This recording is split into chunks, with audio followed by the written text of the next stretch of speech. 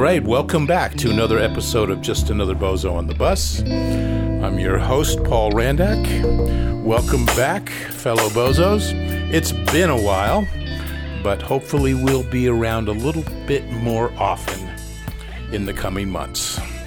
I want to welcome all the bozo listeners out there, and hope you had a good holiday so far. We are got New Year's coming up, and we'll probably talk a little bit about New Year's resolutions today, but partly as a side note, because really today's about the man that sits across from me here, my friend, my colleague, no. Anyway, Joaquin, it's so good to have you here on the program. It's good to be here. It's good to be here. Yeah, it's great to be here. One of the things that, and I've wanted to have you on for a while, it just, things had, I had my health issues, so it became difficult to kind of put this into place, but this has kind of worked out. And I really appreciate you coming on today and having this be sort of a welcome back to get people to share their stories, which is what we're about here. We want to know why and how we became just another bozo on the bus. And of course we talk a lot about recovering addiction, but we're a lot more than that. We're really about the human story here. So if you are ready and willing, what makes you I think I might be both. Ready and willing? Joaquin, what makes you another bozo on the bus? It's taken me a while to get to that place where I could accept my full bozo-ness.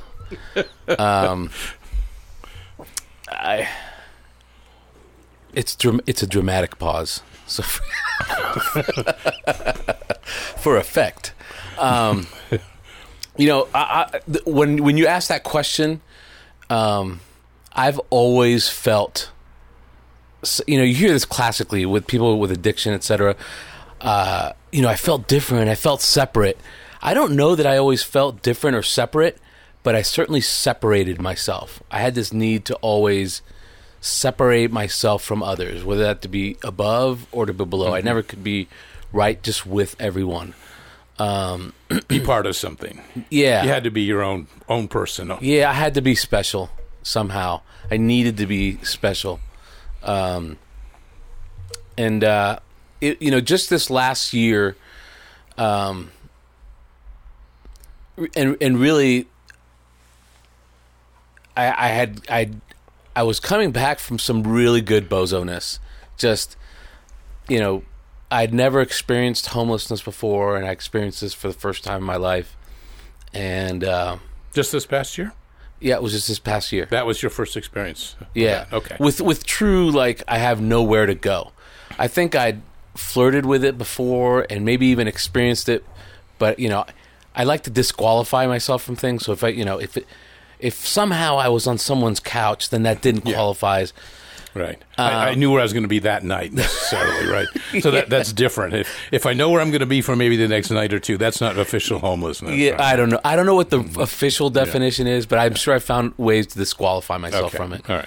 But it's something I always feared. And I was coming back from that, and I was just in a place of finally kind of just being beaten, absolutely defeated. And I'm sitting in this room and with other, addicts, and it's a 12-step meeting, and this guy gets up, and he's talking about, he says, I'm 38 years old, I'm 2.5 years clean and sober. He's sharing about his experience growing up, and I grew up in Miami. This is for me. I went to college. I experienced certain what I would think were successes in my life, and certainly many failures. But he gets up there and he's sharing. He's like, I'm 2.5 years clean and sober, and I just got my first car. He's like, it's actually registered to me.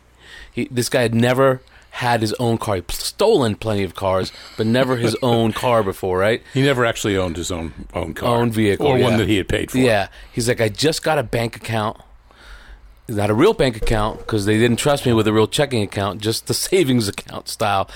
And he'd run drugs and done all kinds of, criminal behavior. Mm-hmm.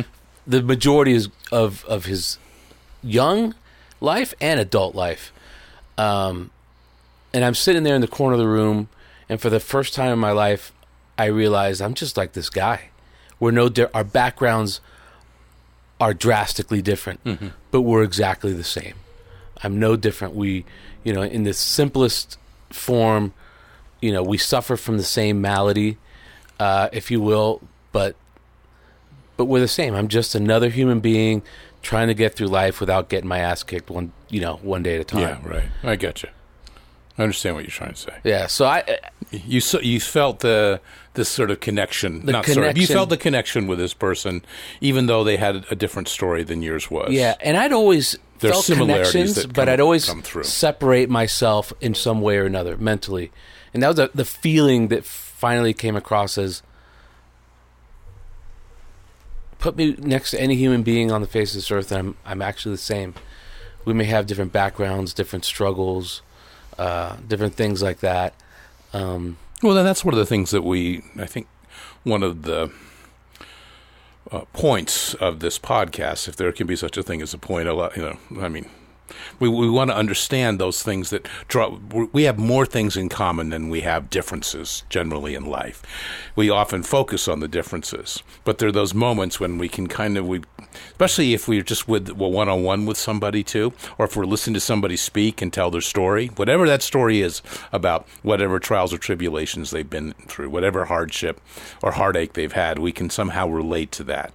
Those mirror neurons kick in our brain and we go, I get that. I understand that. I know what it's like to feel that.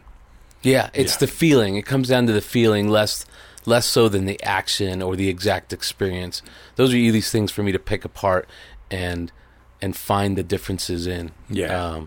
But the feelings are the same, I think, for everybody. And it took me a long time to get there. And obviously I needed, I would label myself, I'm an addict, I'm an alcoholic, whatever you want to call it, whatever language you want to use. And oh man, I almost struggle to say this because in years past I was like, oh, how can you be grateful for that? Well, you idiot. Gratitude is not identified by necessarily what we're grateful for, but the expression or feeling associated with it. And the feeling is, I would never have come to the place where I accept myself as everybody else without having been absolutely defeated. Just time and time again, thinking I've got things figured out in life in general, not even speaking specifically about addiction, just in life in general, and then running right into myself, and disaster and calamity and just in my own forms. When do you remember that kind of?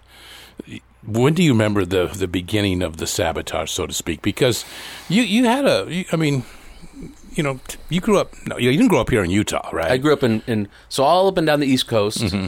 I was born in Puerto Rico, and I grew up in Miami mostly. From 12 on, it was Miami, Florida. Yeah. Which right is in the middle of... Which is a whole special city in its own. Yeah. And it has so many little subcultures and subgroups there. It is. It's like being in another galaxy. Yeah. It really is. Yeah. So what was it like growing up in Miami? So we moved there in like 1984, maybe it was. Wait. 84, right when Miami Vice was, the original Miami Vice was really popular. Yeah. And I'll tell you what, everybody dressed like that. Everybody acted like that. People owned $60,000 homes and drove $60,000 cars. Back when a $60,000 home maybe was, I don't know. It just, everything was backwards.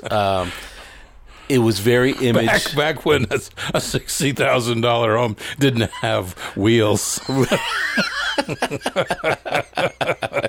Yeah. Something like that, right? Yeah. It was very image. It was all about image, just after the time of when Castro pulled one over on the peanut guy president. Carter and Jimmy. Yeah, and you had all the Port of Mariel guys come in, and they're all the criminals, and it was just an interesting. I was just getting into junior high, so we moved right during that time period, and I felt really out of place. As a matter of fact, I rejected my culture a little bit because I don't want to be like these people. But, I saw cocaine being done on the shop class desks. Really? Yeah. Okay. Teacher left for a minute, and this guy he looked like a Marielito. He just threw a couple lines down with these girls, and I'm sure my jaw must have hit my desk. Like, what is this? It was like 8th grade, I think it was. Yeah. But it was what it was. I really didn't know much different. That's where I ended up growing up, and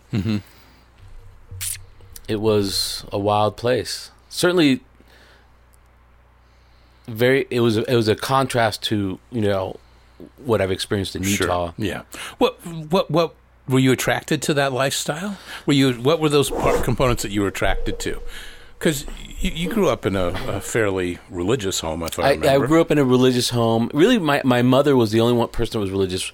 My parents divorced when I was 10, and I don't really think I knew what I was attracted to. I just...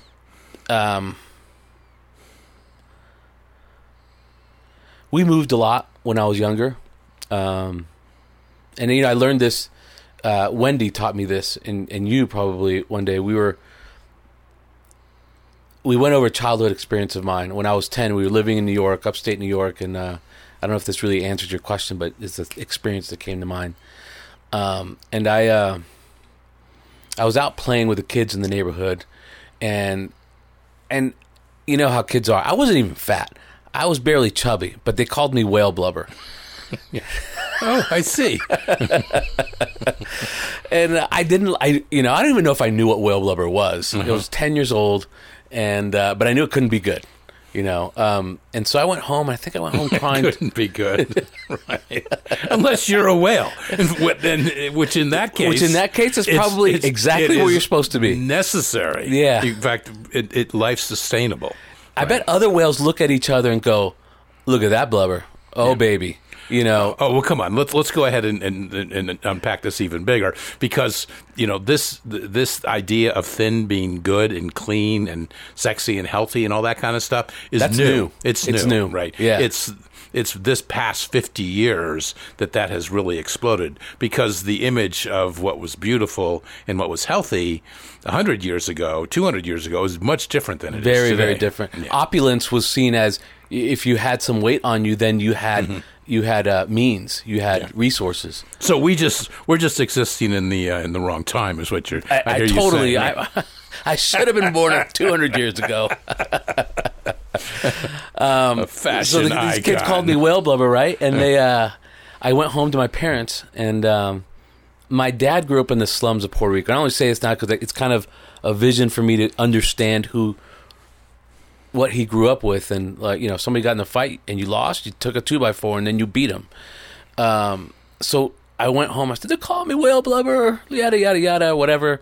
And he says, "Well, you're gonna go back there and tell them that you'll fight each one of them." And I don't know if he said one at a time or whatever. So I went back out. I followed the instructions. Let's hope one at a time, because the odds are going to decrease really rapidly if you've got it was probably even like 2-on-1's not healthy. No. So I did, and the kids lined right up. So I must have been one at a time. They lined right up, and I hit a kid in the face and the nose, and the line quickly dispersed, which I'm really grateful for, because I would have gotten my ass kicked 7 times in a row otherwise. And I remember, I think it was Wendy, she said, "What did you learn from that?" And, I didn't learn to hit first or hit hard or, any of those kinds of things. And this had to be told to me at in my 40s. What I learned was to care a lot what other people think and say about me. Right. That was a lesson. And I carried that on afterwards. So in growing up in Miami, it was already really image oriented. Yeah. And I just really wanted to be accepted. I wanted to fit in, just like everybody in junior high does, right? That's just comes with the age. And then growing up, I just wanted to be okay. So I think that's when it started. I discovered other things later that, made me feel more than okay. Okay.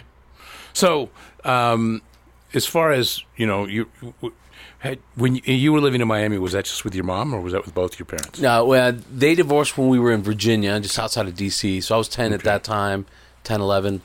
And we moved to Miami when I was 12. And so... What did your dad do? You moved around like that? At first, he was a CPA.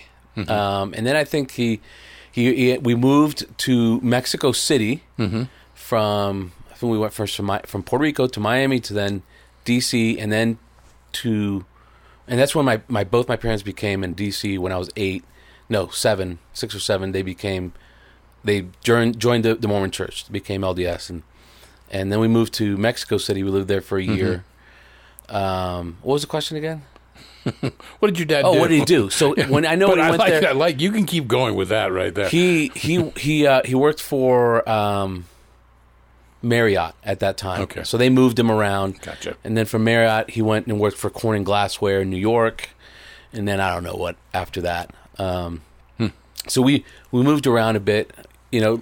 Getting to know him now really for who he is, that was his restlessness. That was his things are never good enough. I've got to get to the next place, that's one of the things that I carried also. I was going to say, almost like you're talking about yourself there for a moment. Yeah, very much so funny. What? I'm a reflection of my father? We turn into our parents. That's right. No! And that's the last thing I wanted to be, was he became the devil in my mind after the divorce and things like that. Well, that demonizing our parents, if we don't, if we see them as the problem, right, is an easy thing to do if we don't want to take accountability for ourselves. But if the problem's over there, it's not here. Right, yeah. It's their fault that they did this when it's just not true. Another thing that took me a long time to accept in my life. Wait, it's not their fault? Or I can't use that as an excuse to... Right. Yeah. My issues I have with my parents, both of my parents have passed, so it's a little bit different. So I can say a lot more things, but really, nothing ever bad. They never did anything bad. No, my parents loved me. No. They cared about me. I really had to find, I didn't have to find too hard, but I never experienced abuse or, anything like that. But I found things, whatever I could pick up on. To blame. So when it comes to image and ideas and how you saw yourself and in those developmental years, when do you think that, the fight's a great story because that's when you learned that, to create this idea, this image based on what other people thought of you, right? And when do you think that really became... unhealthy at some point? I'm not saying that was a healthy moment necessarily, but when do you think that this sort of became out of control, even before the drugs even? So I don't know. I started with the drugs at 15. By then, other things were already in place. Mm-hmm. I loved girls. They were fast. Just were they your first drug? Do you think? For sure. Okay. They're my first. I'll share a story because this is another one of those for me because I like to arrive. Having arrived is a feeling that I really, really like. And it's not necessarily that great for me, but I really seek it. And in junior high, the same place where I went and they were doing cocaine on the shop classroom table. In Miami, the Cuban culture, the school buses, mm-hmm. For whatever reason, they don't use those. They have these private vans that pick you up, and you pay whatever it was back then, $15 a week to have your kids shuffled around in these private vans. And so I'm waiting for my private van ride, and it's probably you needed air conditioning. Well, it was 65 degrees that day. Yeah, that's not bad. And I was outside waiting for this, and it was at the end of the school day, and I was acclimated. 65 degrees was cold. For Miami, mm-hmm. Yeah. And I was freezing. I was shivering, and these two girls, this cute blonde girl and this cute brunette girl, came and they wrapped themselves around me, and I still can't even help but smile when I think about this. I can tell. Yeah. Insert huge smile right here, and they wrapped themselves and started just rubbing me up and down, just. One on either side of me. How old were you? I was 14. Yeah. Yeah. 13, were they your 14. age? I was 14. Yeah, they were my age. I think maybe a year older, maybe a year younger, but right around my age. And certainly, and I didn't even know them that well. It's not like they were close friends, but we knew each other. And of course, I liked that feeling. Mm-hmm. That felt great.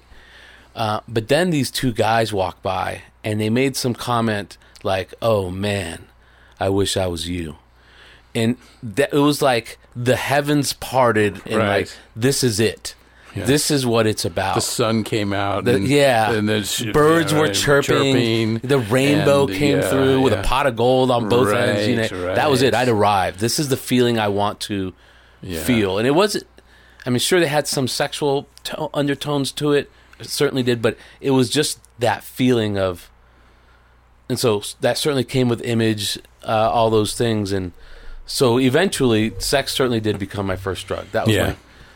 Yeah, well, and the validation that comes from it, and the attention that comes from it, all that happening, in that moment, all that stuff firing in my brain.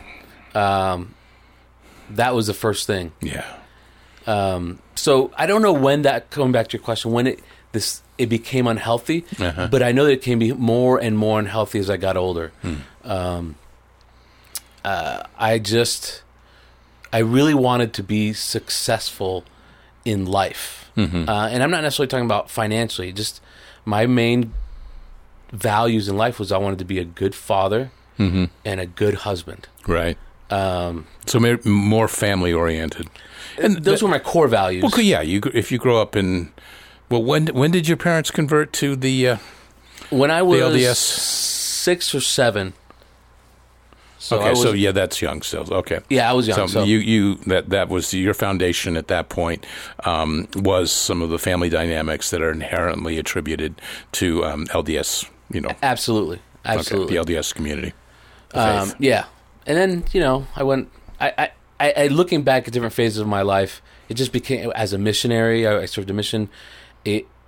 I went on a mission because I actually wanted to. I didn't feel social pressure. As a matter of fact, I had no plans on going. And then I had a spiritual awakening of sorts and was like, this is what I'm going to go do.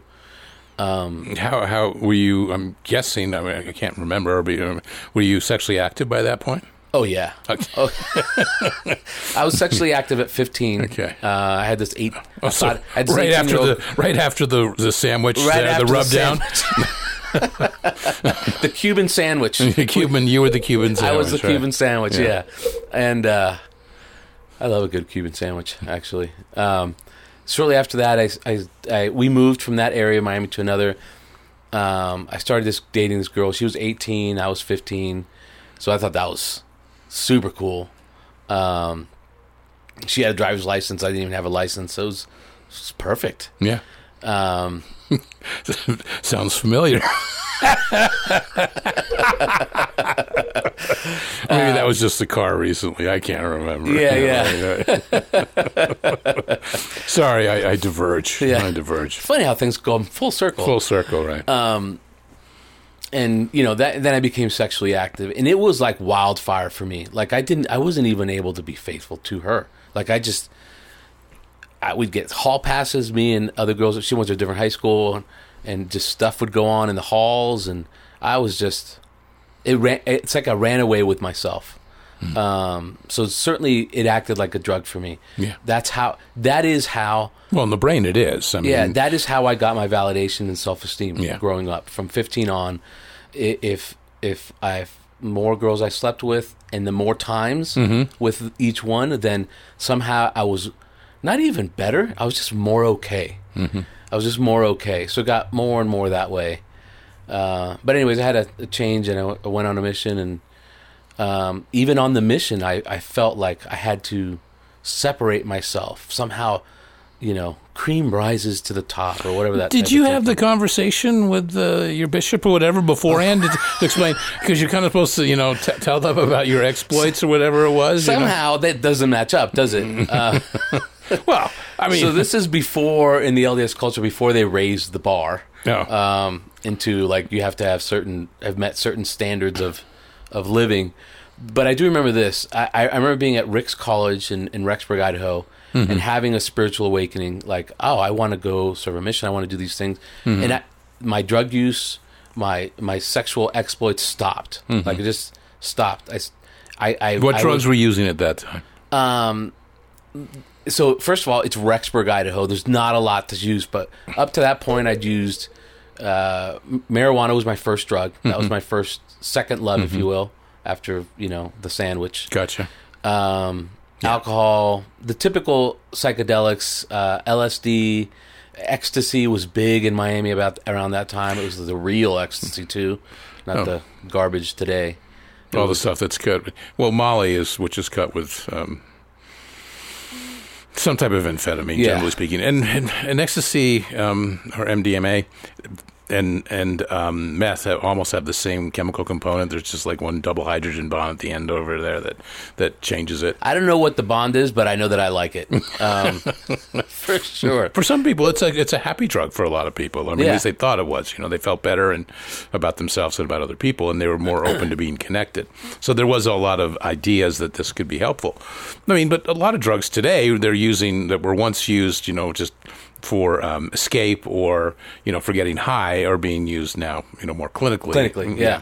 Whether it be psilocybin mushrooms or ketamine or acid even is coming back, so and so is MDMA as well being used. And I'm sure there's uses for everything. Mental health purposes there are uses for it. People have different mental health issues, and there's certain drugs that whether it be legal or not, that I'm sure have a certain effect. I do know this for me is that I've never had anxiety. I've never had depression. I don't really suffer from that stuff. But I do like to just run away.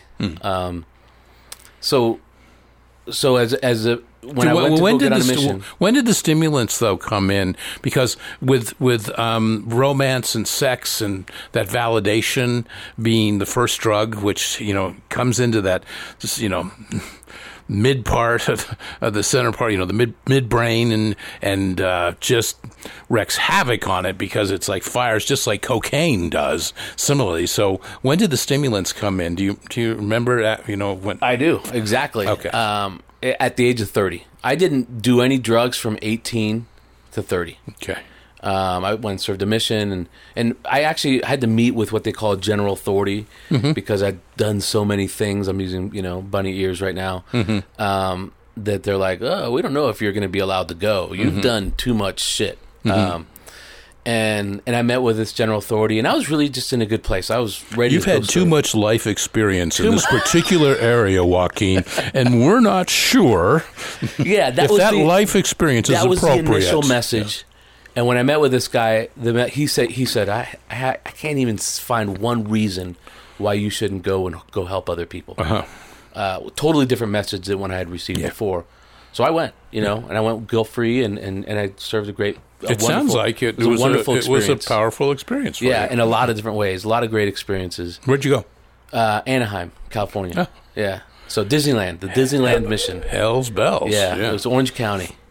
All of Orange County. It was about 20 miles square. Yeah, right. And we all had cars. And at that time was the porno capital of the world. I didn't know that. Well, good thing.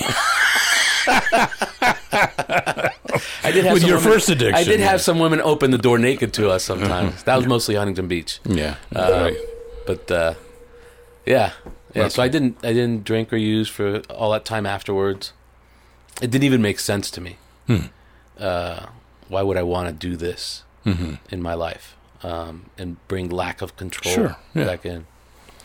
So good question. Yeah. On my mission, though, I had that feeling of I needed to be separate, better than, rise up, if you will. Yeah. So a better servant to your higher power type thing. Yeah. So showing up and suiting up and showing up, literally. Yeah. I did, and a lot, some of it became mixed with ego. I was asked to extend my mission, and our mission became really young. So I was asked to extend my mission to go train the new leaders how to lead and be missionaries. And how'd that feel? Oh, my head got instantly large. Yeah. Just expanding outward. Yeah, when I got off my mission, I thought I was such a spiritual guru. I just did. Were you? I don't think any more than anybody else. Okay, fair enough. Yeah, I'd done good things. I learned a lot of good things, but looking back now and having beaten been beaten into a state of bozo-ness, if you will, I realized... Welcome, brother. Yeah, everybody's got great stuff. Yeah. I met a couple guys that I thought, and this is when I first realized that there's humility out there, and they were so weird to me. Like, they were just naturally humble. And just, I would look at them like, how does this person function? And not in a bad way. It was just in awe at their humility. I met a couple guys like that. And were you attracted to it? Was part of you attracted to it? I found something attractive. I've always found something attractive about humility. First of all, I knew good things came with humility. I could see that. But there was something that engendered me towards them. Like, wow, I like the way I feel around them. But it was not my natural state. Just my natural state is to think very highly of myself. Right. Or maybe, I don't know, maybe I thought so lowly of myself that I had to compensate. Yeah. Well, you know, first of all, being egocentric is part of normal human development, but it sounds like you feel like you took it to the extremes and have at times where it overshadowed your ability to maybe experience humility or gratitude in certain ways. And that's not an uncommon human experience in itself. You know, we have great examples in our systems today of people that struggle with humility, and and I won't mention any names, but you know who. But they have Twitter accounts. They have tweet, baby, tweet. Okay, moving on. We couldn't resist it. No, I didn't say his name. No. All right. Yeah. So I don't know what we were talking about, but I guess we can go to. I didn't drink or do drugs for 11 years or so. So you had this. You chose a different life path, more of a spiritual path. You started this with the intent of living the gospel and the tenets of the LDS Church, and at some point something shifted. Yeah, it shifted very quickly for me. The woman thing quickly came back into. I just needed that. It's I needed so the powerful. Attention. Yeah. The validation is so powerful. I got married, and that just kind of exploded in me. And I married a wonderful woman, really of good stock, if you will, a good person. But I just had something inside me brewing that I needed more. I needed something to fill me up inside. Did you have sex at all during those 11 years? Married? No, before you got married. Those 11 years you were sober from drugs. So I returned as a missionary like 22, and I got married like at 23, 24. Oh, yeah, okay, never mind. Okay, Yeah. Sorry. But I certainly suffered. I struggled with fidelity within my marriage. Okay. A lot. Okay. And I hated myself for it. Shame. Shame. This is probably where shame set in, because you now had all this dogma behind you about what it meant to be married fidelity was very important. You were under the notion that you're being sealed to this person under the LDS mythology, dogma, and with that, that easily brings on shame, because what's wrong with me? Why am I not living by what this faith I've agreed to? Yeah. So something must be wrong with me, which is what shame's about, right? I internalize that. We know the difference between guilt and shame. Guilt being I made a mistake. Shame, I am that mistake. Look at me. Look what I'm doing. Yeah, right. And I ran with that, Yeah. and certainly the dogma was like jet fuel to that, and I did overcome that for a while. I found 12-step programs around that behavior, and. But I don't know that I ever really overcame the shame. But I certainly had that feeling of what is wrong with me. I'm going against everything I want and believe in, and everything that I love and care for. But I just was incapable at that time in my life. I just had no other resources. It eventually brought me to the stimulants. At the age of 30, I actually, the first thing I did after 11 years of not drinking is I had a beer. You remember that beer? I don't remember I think it was a Budweiser. Yeah. No, I don't mean but do you remember that moment where you? I do remember that moment where you somehow rationalized this was a good idea? Yeah, because prior to that, with whatever other struggles I had, it made no sense to me to drink or use. My wife at the time she's going to go get her master's. I think I had this feeling of being left behind, this less than feeling going on. I don't think. I can look back now and I know this. You know I clearly exactly, see yeah. it. We had struggled in the marriage before, but we had come into this good time. And, but she was going and doing good things, and I actually was successful in my professional life, but it's like it wasn't good enough. It wasn't enough.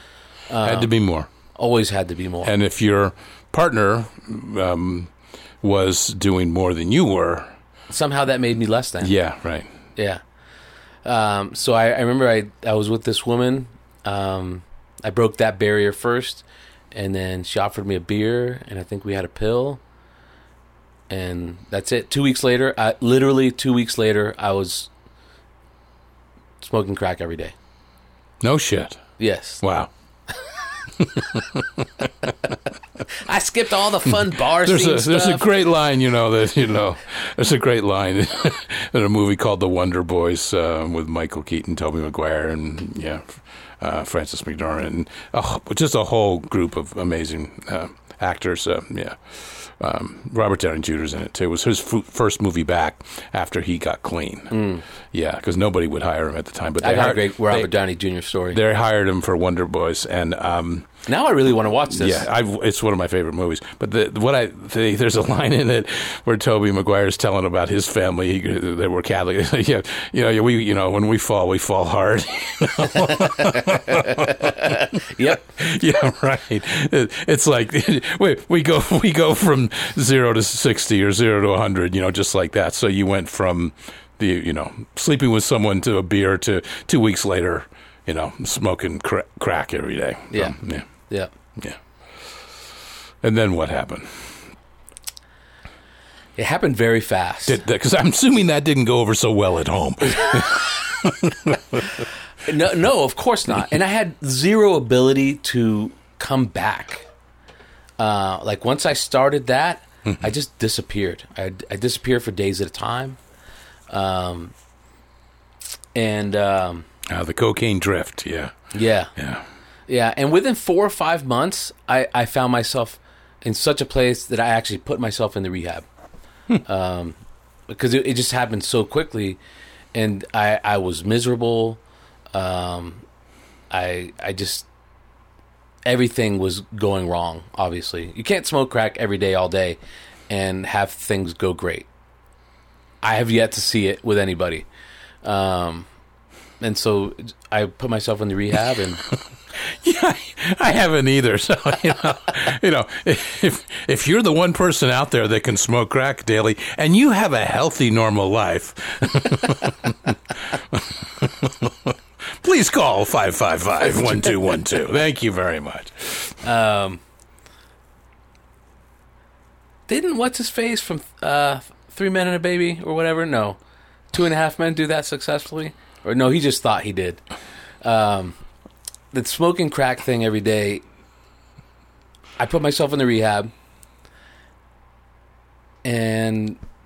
Charlie Sheen. Sheen, that was his name. Winning!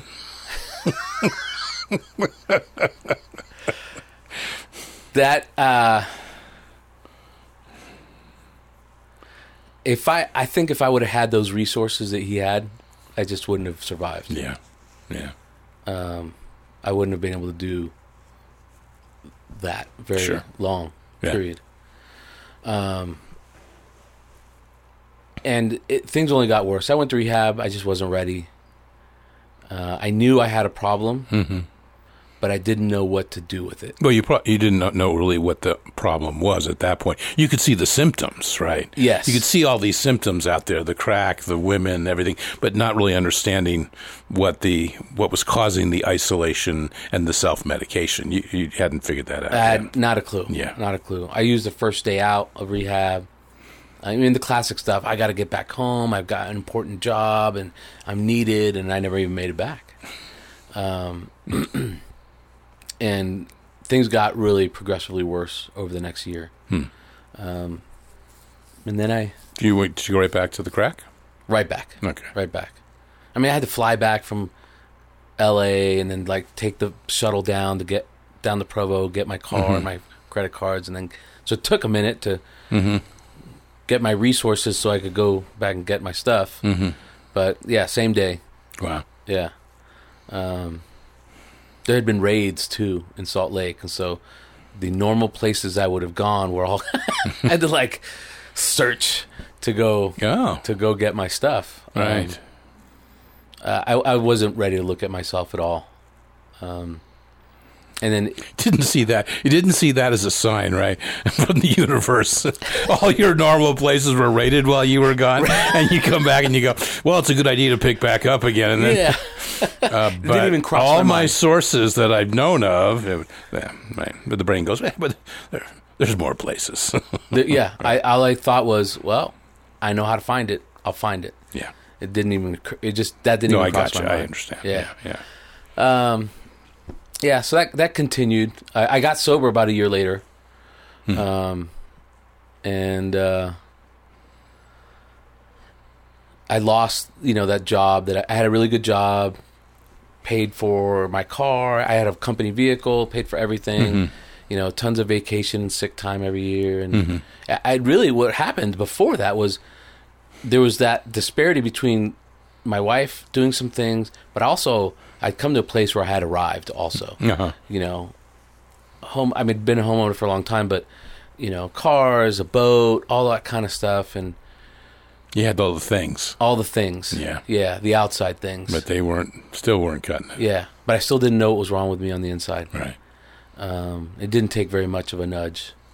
It's like it was just lying in wait. And I ended up stealing from the company I worked for. And I can't even say that I admitted on my own. My wife also worked for that company, and she's like, look, I know it was you. If you don't say something, I will. And so I had to go between my legs and tail between my legs, and I reported to the basically the executive director and say, that was me. And Good. Well, good for you. good for you. And regardless. and why don't you resign? So that was kind of the place where I was like, okay, something's got to change for me. Yeah. And I did. I So started, was there a little humility there or not at that point? There was. When you faced your boss. There was a lot of shame at that moment. Is what there was. Well, but you had to, because you had to fess up and take accountability, right? Yeah, and I was embarrassed, just into my bones of what I had done. Yeah. Shame. Yeah, That's shame. Okay. yeah, and then that was enough momentum, the shame, to be able to go to work on myself, to do something, and try and get better. And so I had been introduced over that year to 12-step programs, and so as a matter of fact, I had been attending that whole year AA. But I couldn't even get 72 hours. I just couldn't. I had no accountability. I had all these resources. I had a job, But you kept going. But I kept going. Yeah. Isn't that interesting? Well, the first thing I heard that actually made sense to me when I first started doing that was some guy would say, and he had this chronic relapse story, like 13, 15 years of just relapsing after relapse. But now he was 15 years sober. He'd say, keep coming back no matter what. Right. And somehow I grabbed onto that because I knew I was a mess. And so I was like, okay, no matter what, I'm just going to. That is part of the going. tenets of 12-step, of the 12-step methods. A methodology is this idea of no matter what, you keep showing up. And at some point, maybe it'll stick, It doesn't even have to be the dogma of AA that ends up sticking, but it's the idea that I need to keep showing up and be part of something, that I've got to find a way to connect. And I'm running from myself, right? In this same moment, the addictions are taking me further and further away from who I am, or I don't even know who I am. But as long as I'm showing up and staying somewhat connected, there's a chance. Yeah. And I did finally. It smarted bad enough, it hurt bad enough that I was just willing to take instruction and do things other than what I would normally do. And I got sober. I stayed sober for a couple of years, for about 2.5 years. The marriage got good. We decided to have a baby about a year in. So, she got pregnant, and we had our son, Alex, and all good things like that. As I tend to do, and this is something I always watch for now. I mean, it happens to me throughout the day. Sitting right here, right now, I had a moment of, there goes my bozo. Just like, let me put my makeup on, and the red hair, and I could just, sometimes I hear it out of myself, sometimes I just feel it, and I just started to get full of myself. Interesting. About 2 years sober. If you worked a program like I did, then you would never relapse. Right. Yeah. Well, and you and I have talked about this, and it's part of my philosophy, and a lot of people share this, that the relapse is not about the substance anyway. All the behavioral and the thinking stuff's already in there. The thinking errors are happening way before that, and part of it, I think, is what you just said. It's a loss of humility and gratitude that often, in most cases, that, and then the humility and the gratitude go down, and then the shame rises. They rises up, and that shame is often what drives a lot of people back to using on some level. Yeah, and the behavior started again. Looking back throughout my life, I can see that a bunch of times. That process you just described. Humility drops, gratitude dissipates, just dissolves. Yeah, and now I've got all these other behaviors. The shame sitting there. The shame and this negative self-talk. The bully. I mean, Todd would say. Todd Sylvester's been on this show half a dozen times. He would, that idea that the bully pulpit takes over and all that negative stuff pours and oozes out, and it's just toxic soup. I always loved Carl Jung's. Not love it, but I mean, it's a good way to describe it. Brene Brown talks about this too. Is shame is the swampland of the soul. I mean, it's deep and dark and sticky and muddy and down in there, and humid. It's hard to move. It feels like our legs are stuck in mud almost sometimes. That swampland. I had this weird. Speaking of Todd and the self talk, because I remember when I first first went to Wasatch and met with Todd and learned these new ways of looking at life and looking at myself. And I'd known about this self-talk before because I had identified it already. I had these stories about myself. One of which was those damn narratives. Yeah, that eventually I'm gonna F things up. There's just this storyline I had going. Eventually, no matter how much good I did, no matter what I did, eventually, it's just a story. Just kind of mixed in with the dogma, and nobody taught it to me. It just was always there. Once I found a book that I kind of pointed out something similar, I twisted it and made it my own. It was that before I was even born, I was predestined to fail. Right. That God had in making me or whatever, crafting me, he's like, oh shit, well, I better go send him down there anyway so he can find out he's a screw up. That's and I had this concept, you're predestined to fail. So that's a real tight loop. Hopefully he'll figure it out. Yeah. And if not, at least he'll have the experience of learning for himself. Sure. Yeah. Like God works that way. Yeah, exactly. That's so twisted. Today I can't even conceive of a higher power, a universe, or God that would even think that way at all. But that was deep in my soul. Yeah, and I think there's a certain amount of trickster involved in that. I don't know if you know much about Native American history or spirituality or earth-based medicine, but the coyote represents the trickster, one that's in that energy and that influence, one where we're always talking ourselves in or out of things, and things we know are not a good idea, but somehow we come about with that. And the trickster is, from a sense of folly, can really be a healthy experience. But when it turns into more of the shame, especially if it creates behaviors and thinking that are associated with something's wrong with me or I'm not enough. I mean, all those statements, I'll never be, I'll never have, I'm too fat, I'm too tall, I'm too short, I'm too smart, I'm too thin,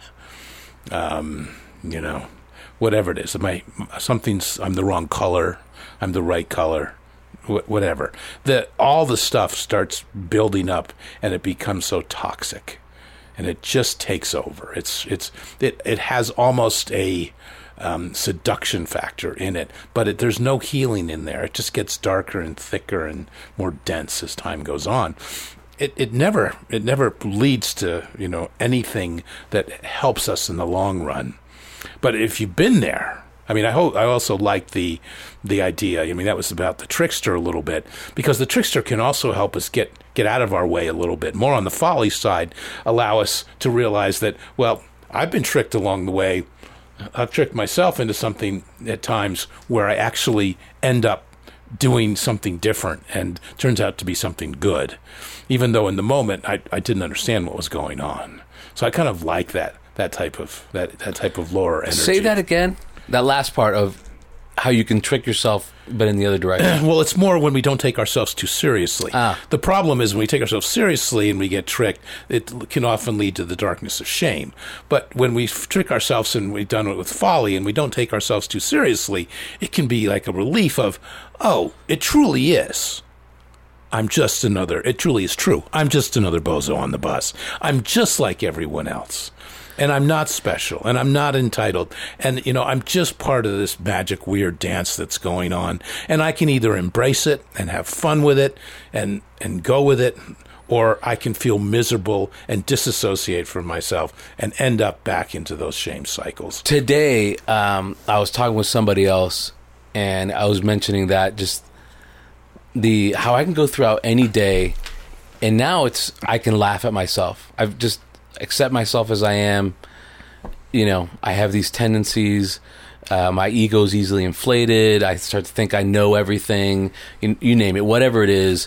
I like the limelight, whatever it is, and I just start to go with it.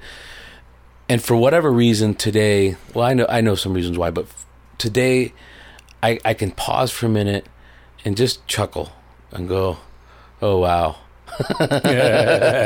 You're something else, but it doesn't go into that box of shame, right? That lower level that says, man, I'm something else, horrible me, poor me, and then I just start beating up on myself. Can we laugh at ourselves? Yeah, that is so important. The truth is, it's fun, kind of silly.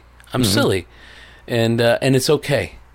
And it's okay. And I've got other things about me that are good, and some silly things that I have a tendency to want to do, and not just want to do, just feel and be like. And one of those is really just, I think I know stuff. Man, I think I know stuff. Before I even think I know stuff, I think I'm knowing stuff. Right. And I catch myself all the time. Somebody at work's not doing things the way I think they should be done, or I'm not being appreciated, and I can just the twist starts to happen, and I start to dial in on them, and they don't appreciate me for what I know and what I've done already in such a short period of time. All these great things then I realize, oh man, here I go again, and now I can laugh and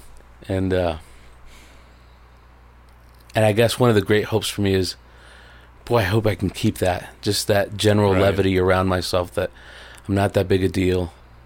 I'm riding through life like everybody else, and maybe I can do some good along the way. Sure, and that I need people. I need community. I need to be connected. Otherwise, I isolate, and then, the other stuff, the ego, takes over, and, I start thinking I'm different, which that doesn't work. That doesn't work. I mean, there are plenty. You can exist in the world and be that way. I mean, I don't want to say you can't. I mean, it's possible, but it's actually pretty lonely eventually if we can't laugh at ourselves and make fun of ourselves and realize the folly of our ways. It's so important to learn how to have fun with this. It's okay to be who I am. I sometimes wish that. And then I catch myself. I wish I would have caught on to this 15 years ago. Like, what? But here I am. It almost doesn't matter anymore. No, it doesn't. I learned what I learned. Now I have experiences that I can help other people that are thinking the exact way, same way I tend to, or I did. Mm-hmm. And here I am today. I can not take myself so seriously, and it feels much more comfortable. So let's get around to the kind of the tripping the lights fandango there for a while, which is a reference to a song, of course, "The Later Shade of Pale." But what happened? You had this sobriety, then you kind of fell back off, and you kind of were out there, and you're renowned for a couple things in those crazy days. Without going into your police record or anything like that, but the idea of how you got back, I guess, is what I'm interested in. What happened there that kind of woke you up? I mean, so I'd had experiences with recovery here and there. And where I am today, I looking back, I can see myself wanting to do things and to be better and to do better, but I really wasn't willing to buy in wholesale into recovery. I had some periods of sobriety, years, and then I'd relapse, and then another couple years, and I'd relapse, and then another year. That it just kept getting worse, though. They got closer, right? They got closer together, and they got more intense, and they lasted longer. And my drinking history looks like a periodic, a chronic relapser, a binge drinker, that guy that just goes 100 miles an hour until he just can't anymore, and then crawls back. And that period of rebuilding and then destroying right away and then rebuilding is something I got really familiar with. And that's when I arrived to Wasatch.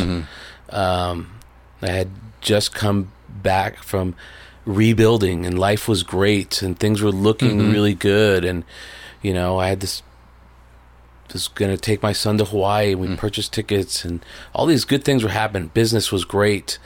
I was part owner in this software startup, and then I just had this fantastic idea. And really, what was this fantastic idea, Joaquin? I had this fantastic idea that I would call someone up that I knew from before, and I don't even know that I thought about it a lot, because there's been times in my life where I go, no, I don't want to do this, and I could feel inside the sickness stirring, and it would make me physically sick and ill because I knew what I was going to go do to myself.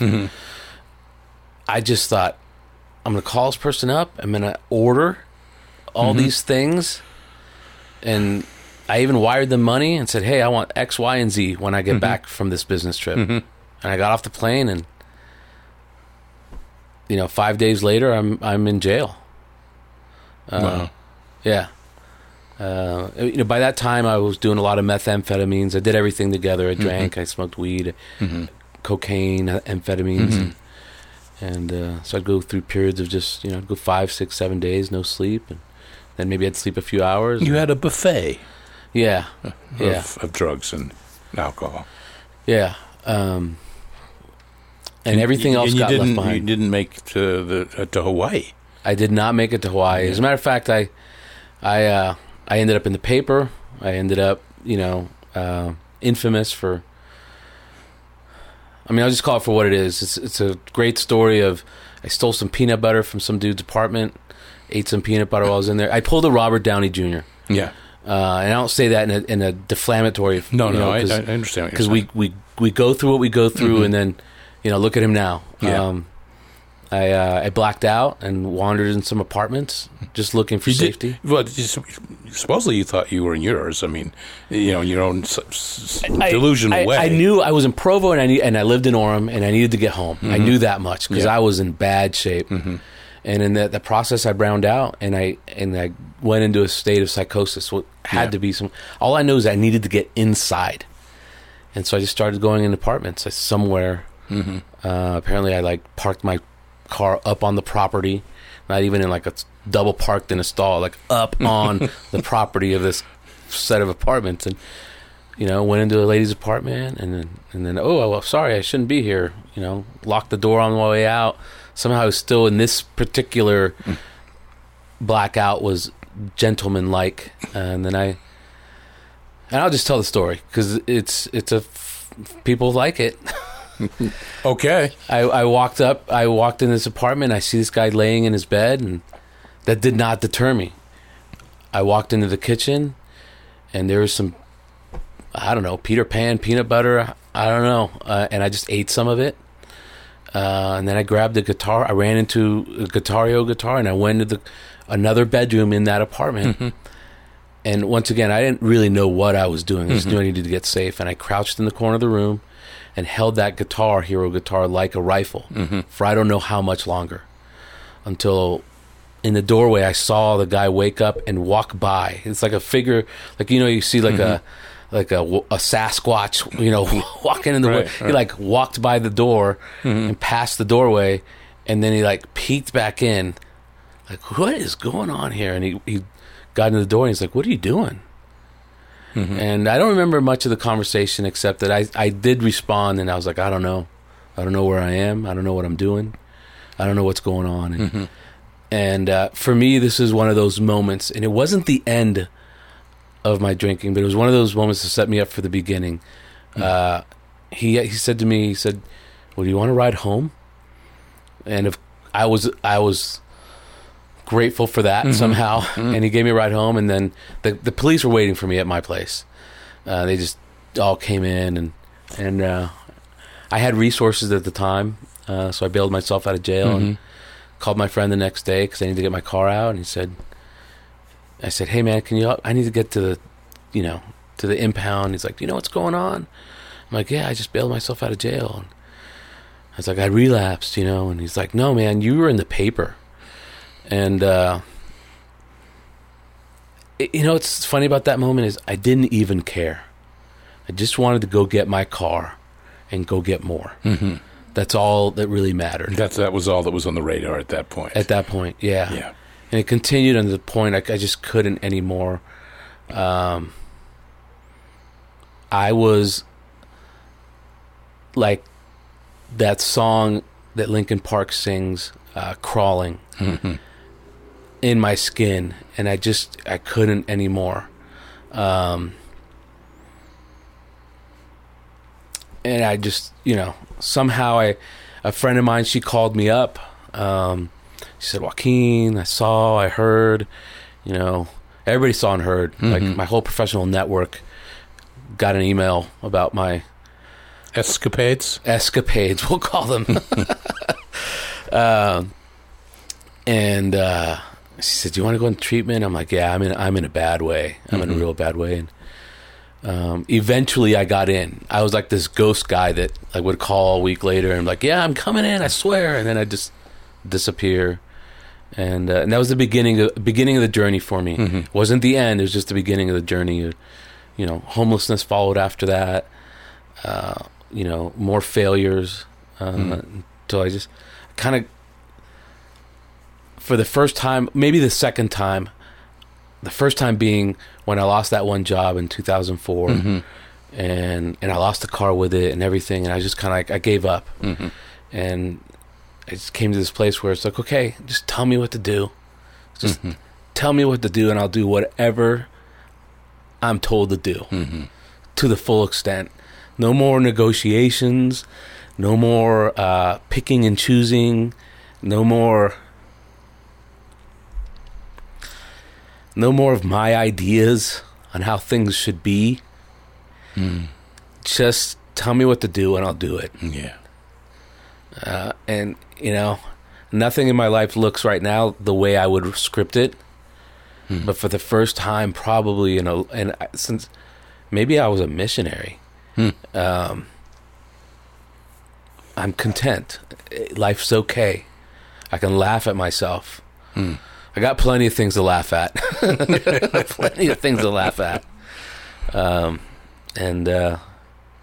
And right now, I can definitely feel the feeling like I don't know when it happened, when I crossed that line into borrowed time, as people say, when I should be dead.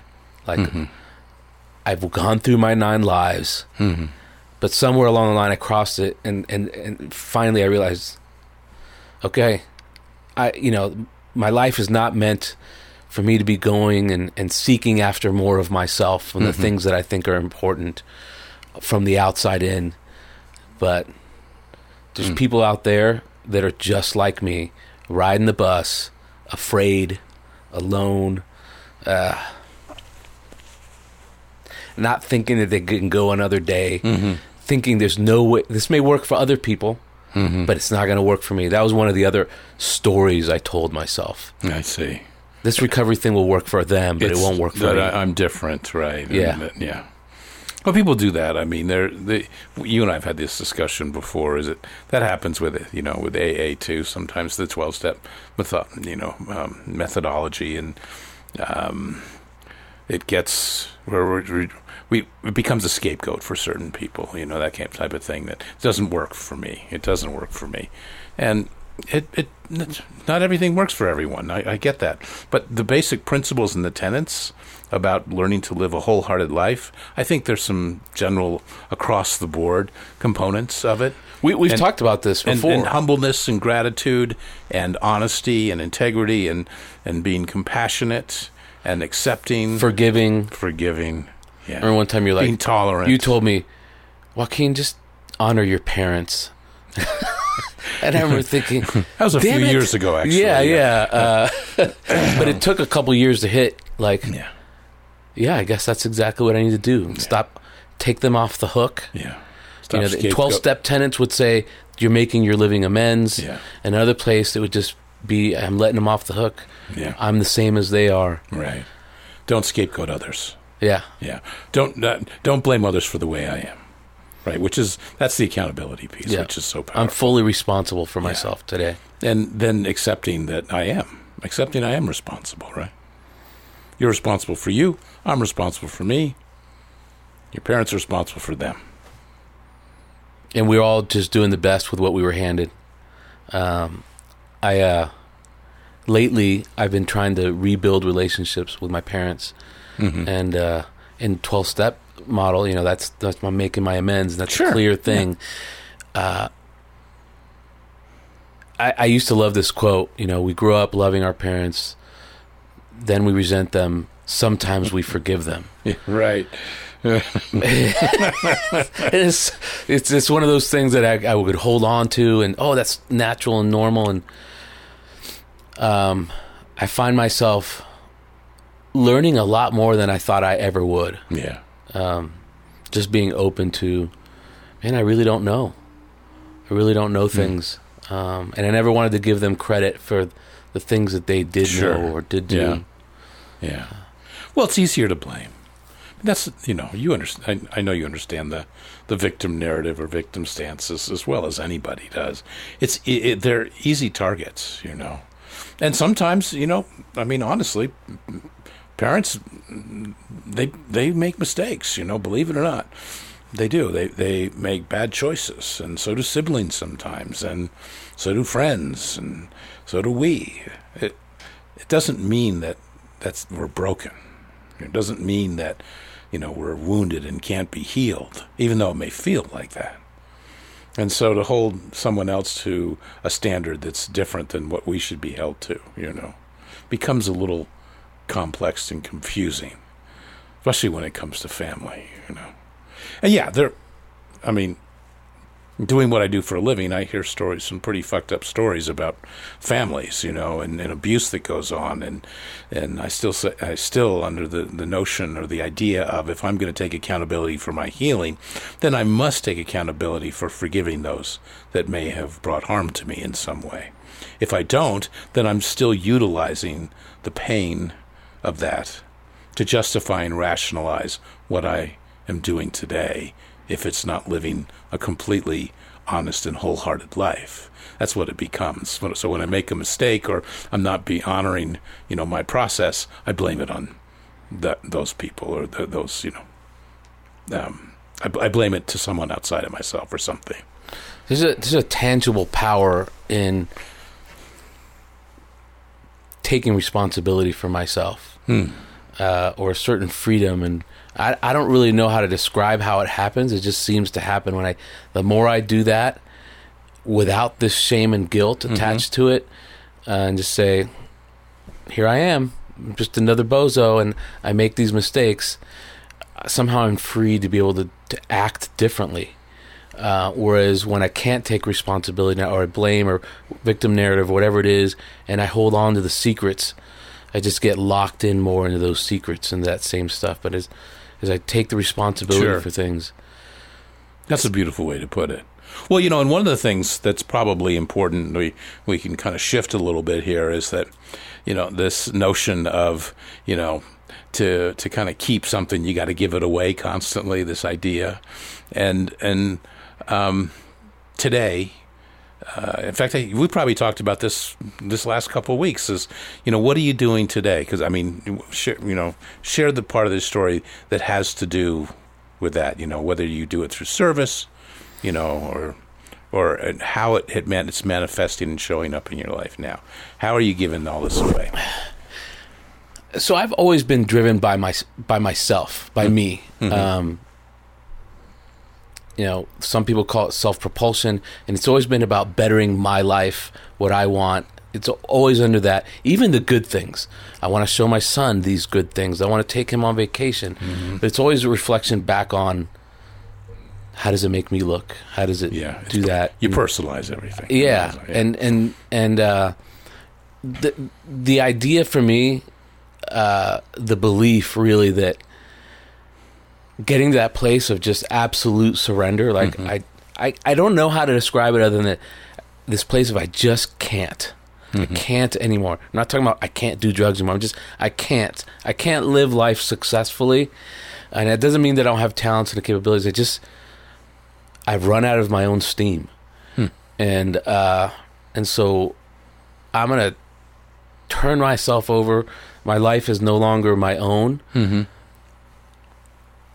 if I've already escaped these 9 lives, if you will, I've already run through them all, then what is the use of all that if it's not to share with someone else, sit down across the table, a restaurant, go on a walk together, and share in our bozo-ness.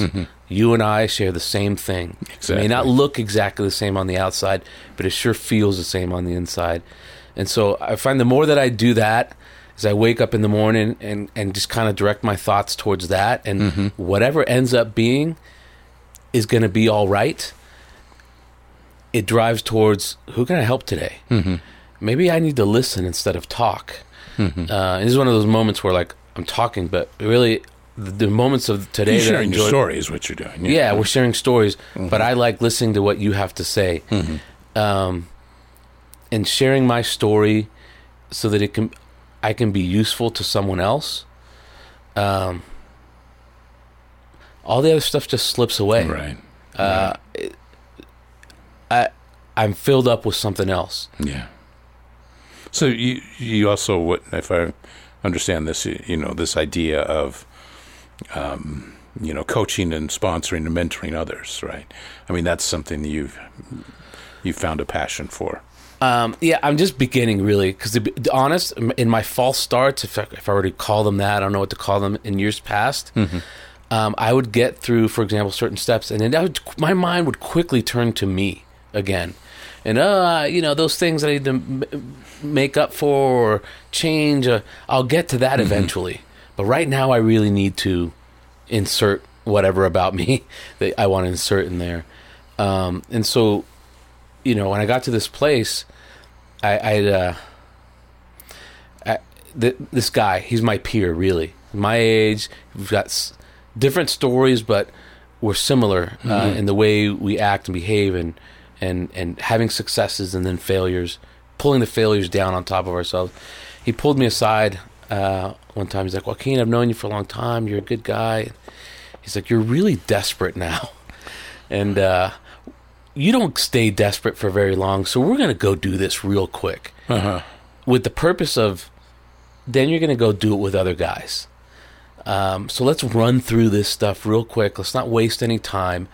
Because really the purpose of getting to this place where this is no longer a concern is so that you can share the solution with other people.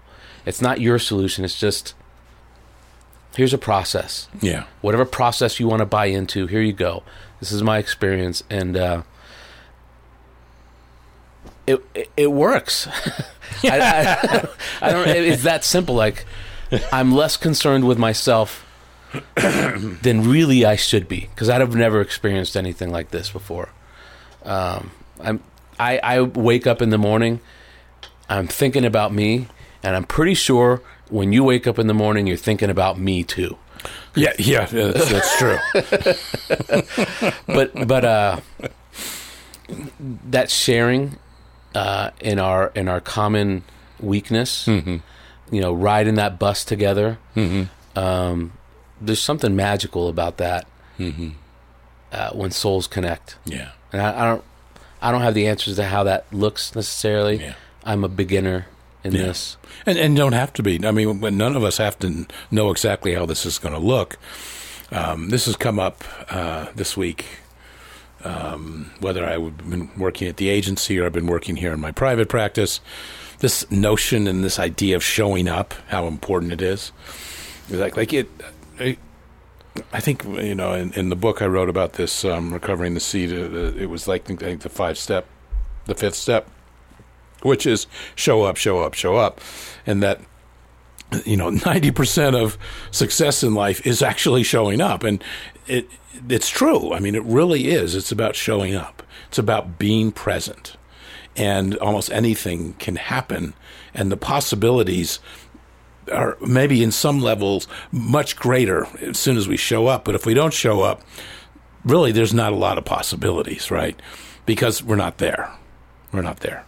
And so, something came to me when we were talking about this earlier, and you had mentioned you had this, there was a moment you had this belief that when God was sort of manufacturing Joaquin, he had put certain ingredients together and he kind of messed up a little bit. Oh, shit, oh, fuck. But, well, let's just put him out there anyway. He'll figure it out on his own, kind of thing, that idea. So almost as if you were predestined to fail or something. Predestined to fail. Yeah, which kind of bring me, I wonder what your thoughts about this are now, this whole idea behind, whether there's free will or not. A lot of people still go back and forth, especially behaviorists think that, men don't really have, or, women don't really have free will. As humans, we're really predestined to a lot of things. Or do we have agency, or do we have the ability to make choices for where we go and who we are and what we do and what we believe? I mean, obviously this happens within the grounds and the foundation of being human and having that human experience. But is this something that, based upon, your experience, is free will, kind of an imaginary thing, or is really, are we able to choose and create our reality? So be it. Do I get to go home and study on this question? No, this is spontaneous right here, right now, in the moment. Study it. I'd come back with like a discourse. Right?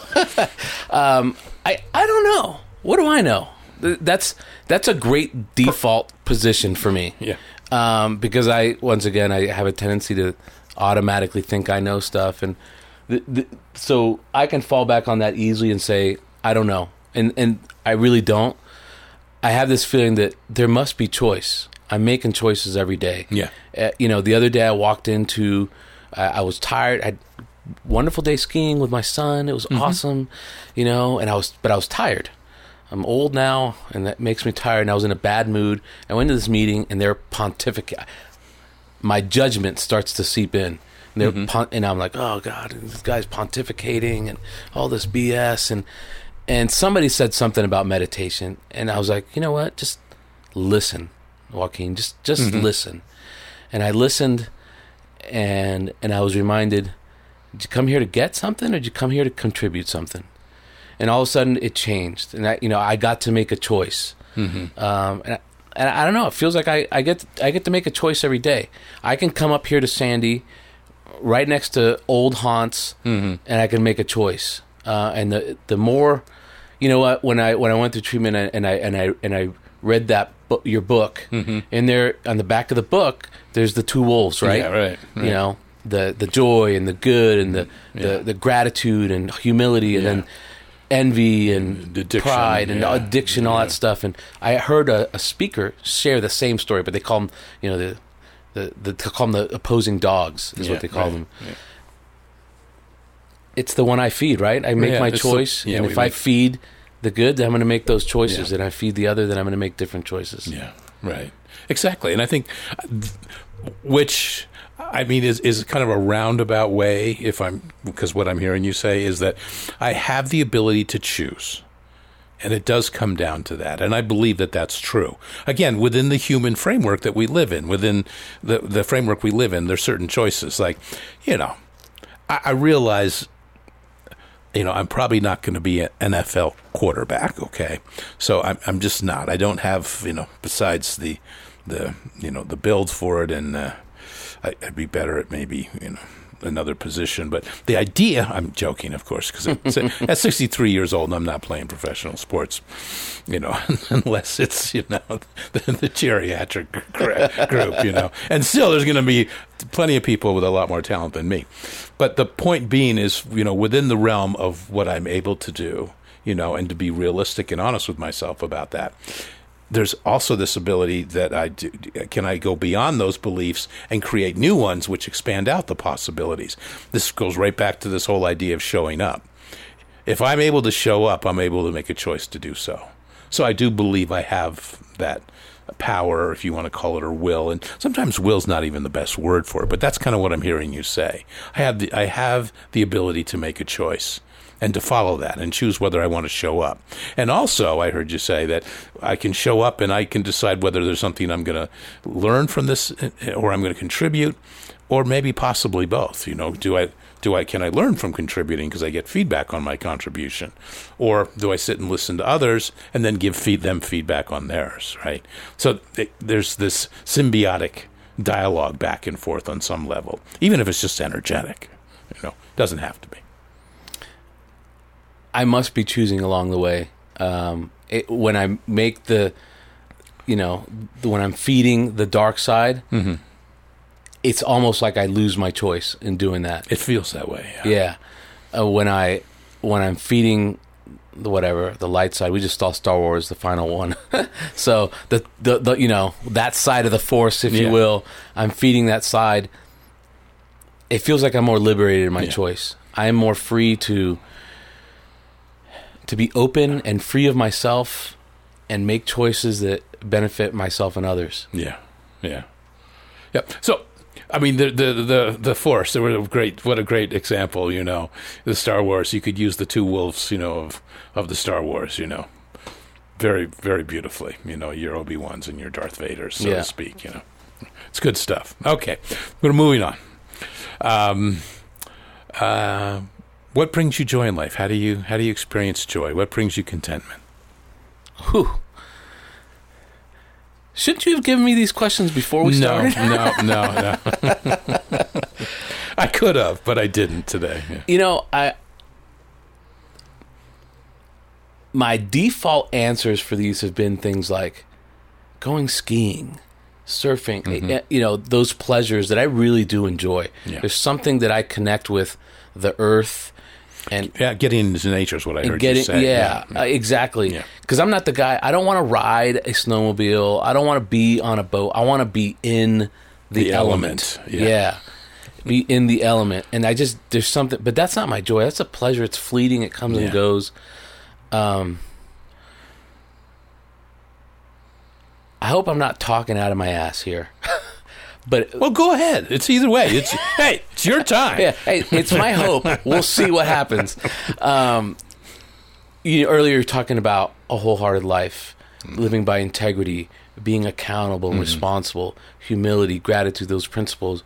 When I'm living that way, when I'm trying to give instead of take, and I can take in terms of learning, but I'm talking about the selfish taking, where it's just take.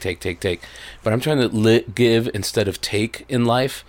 That's when I find myself full of joy, where I can pause in the moment and go, this is a really special moment. It doesn't exist. I mean, the reality is where we are right now, sitting across with these microphones 2 inches from our faces, this moment doesn't exist 2 minutes from now. Yeah. It didn't exist an hour ago, and there's something special about that.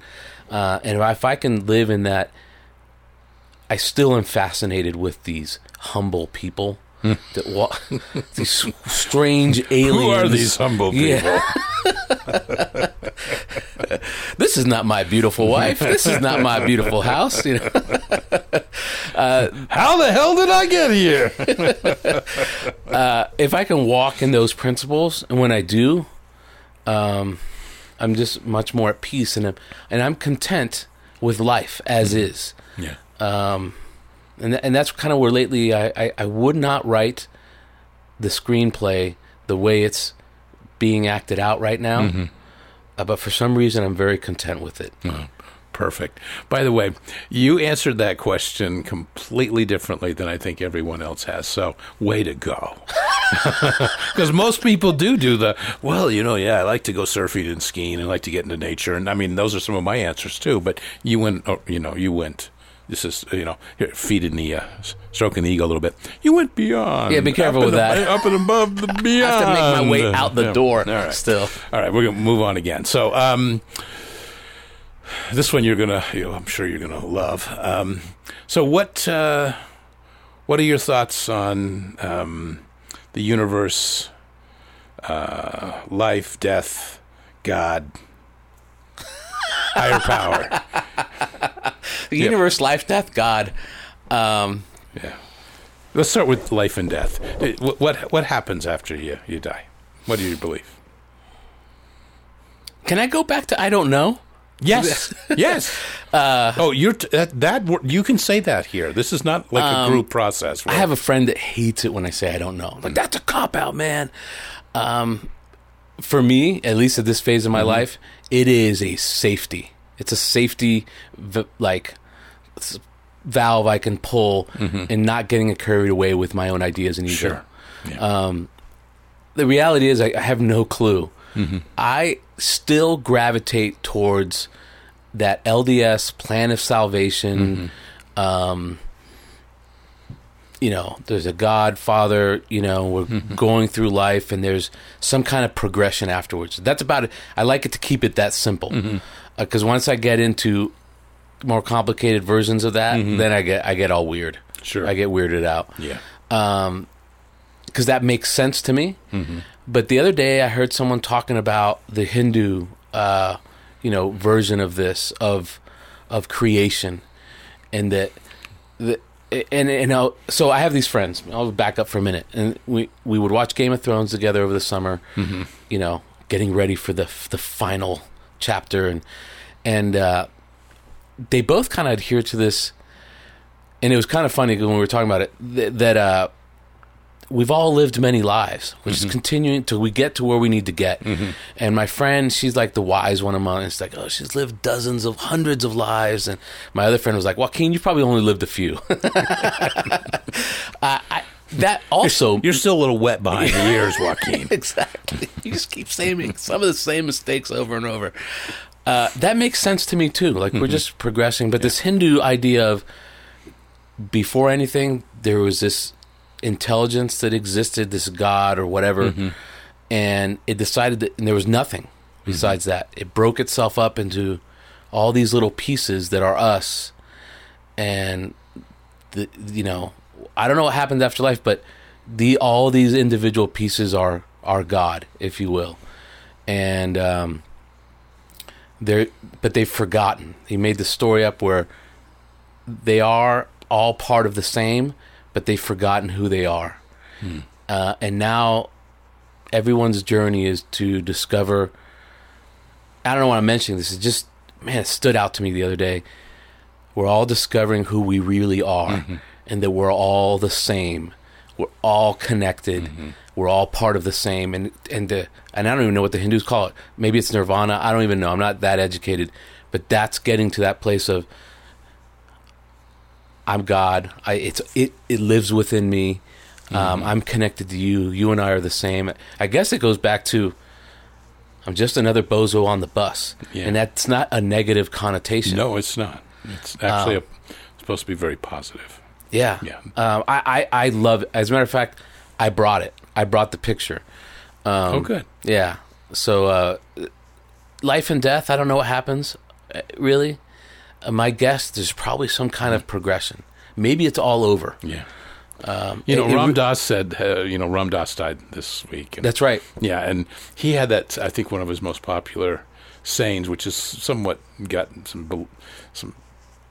probably some roots in Hinduism, is this idea that we're just all here to walk each other home. I like that. I like that a lot. Yeah. Holding hands. We're all just here walking with each other home. So it's kind of a different way to look at it. Like in A Christmas Story where they're like all bundled up. And yes. Be careful. You can't have that. You're gonna shoot your eye out with it. Okay. All right. Let's finish these questions with the one about God or higher power or the universe. What are your thoughts about that? My thoughts are really, I don't understand the details of a higher power, of God. I remember that I used to think that I knew all the details. I don't really know what the details are now, but I do get, I have witnessed, my peanut butter story, 8 weeks after that, I was in treatment listening to the news, and on the news came on this story about a guy who had trespassed, just like I had, into someone's garage and was shot and killed. Yep. How did it, and I'm not better, no different, but how did I end up in a place where a guy says, do you want to ride home? And on the ride home, I asked him, because I started to get lucid, I asked him, you had a lot of choices back there in your place. Why this one? Why give me a ride home? Right? Why this one? And he turns to me. I still don't know who this guy is to this day. He turns to me and says, because this is how I choose to live my life. I don't know the answers to the details of the higher power, but I see something working all over the place. Yeah.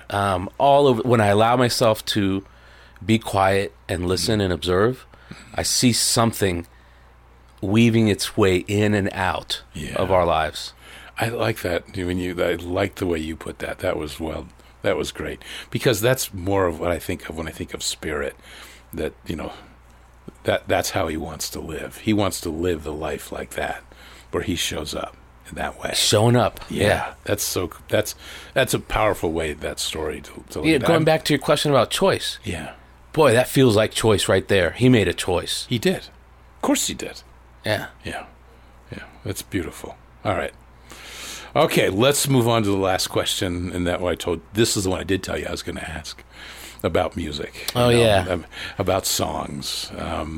If there are a couple songs that you have that have, meaning for you, I think I said, if it was like a life celebration, what songs maybe played at that, or just when you look back on your life, songs that maybe have some kind of meaning that have been inspirational to you or been important in some way. I had never thought of music being played for me after my life. I always thought it's going to die broke and alone, and it's going to be shameful. Never a celebration. I don't think that way anymore. I have no idea what it's going to look like, but there's certain songs, and I love music. I'm not musically talented, but music moves me, and this is an old one. Red Hot Chili Peppers, Under the Bridge. The lyrics in itself, just, under the bridge, I gave my life away. I'm someone who's given my life away over and over and over again. That feeling of being lost in this city, right. but finding the answer, that's one of those, but... Actually, Under the Bridge, there's so many amazing, analogies and sort of stories that can be written about that, because they're, it's strong. It's strong. I love music that takes me on a journey. Has anyone ever been caught under a bridge? If it takes me through a journey, I love the visceral experience of the feeling all of the emotions. And lately, I've been drawing, which is something that I hadn't done for a long time, and so. In doing that, usually I will put on... a song will inspire an image for me in my mind, and then I draw that. And oftentimes I'll draw the image while playing that song on repeat, just over and over again. I like the experience. I did that with an image of myself that I took an accidental selfie. I don't even know if that's true. I don't know what I was doing, to be honest. But I took a picture of myself, and then later I was like, oh my God, I look like I'm dead. And that Crawling song by Linkin Park, I drew a picture of that image that I'd taken of myself. Interesting. With the lyrics, the lyrics that made sense to me. Yeah. Joan Osborne's, which I think is super salient to, this. I'm drawing a picture around that One of Us. Yeah. Which is the outro to the podcast. Of yes. Course. Yeah. Yes. Yeah. But there's one I've been listening to lately, also. And these are not just play this for my life. There's just things that are touching me right now. Jules, Who Will Save Your Soul?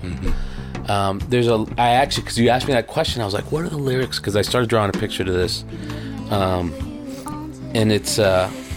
It really has to do with this choice thing. So the pictures, hopefully it turns out, half the time I don't know if any of this stuff is going to turn out, like a cartoon picture of the devil juxtaposed with a Norman Rockwell image of a guy bargaining with the devil. Fascinating. I like it. So there's these lyrics there.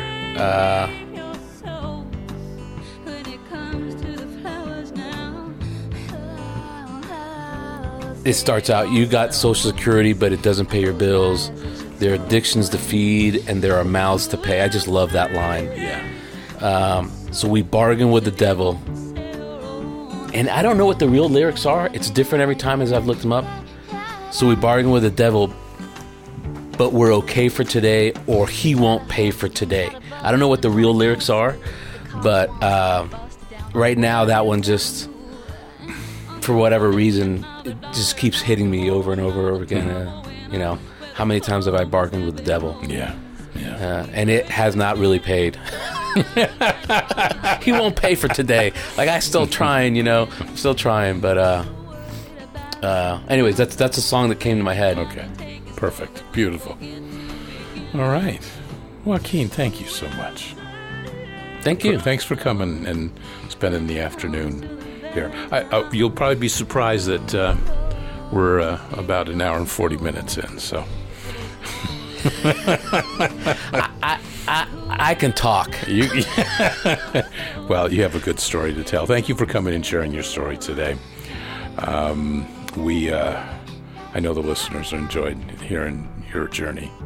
I know I do, and it's been really an honor knowing you.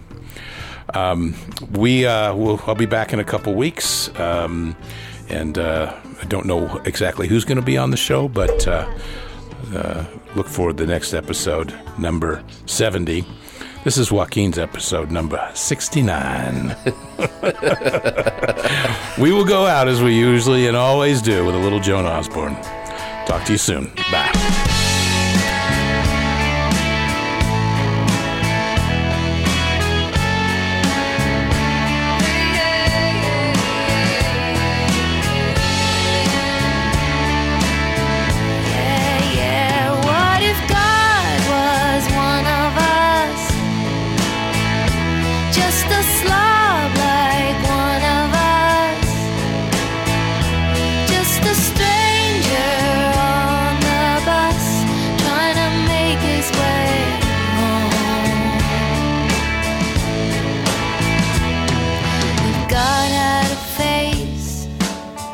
What would it look like, and would you want to see if seeing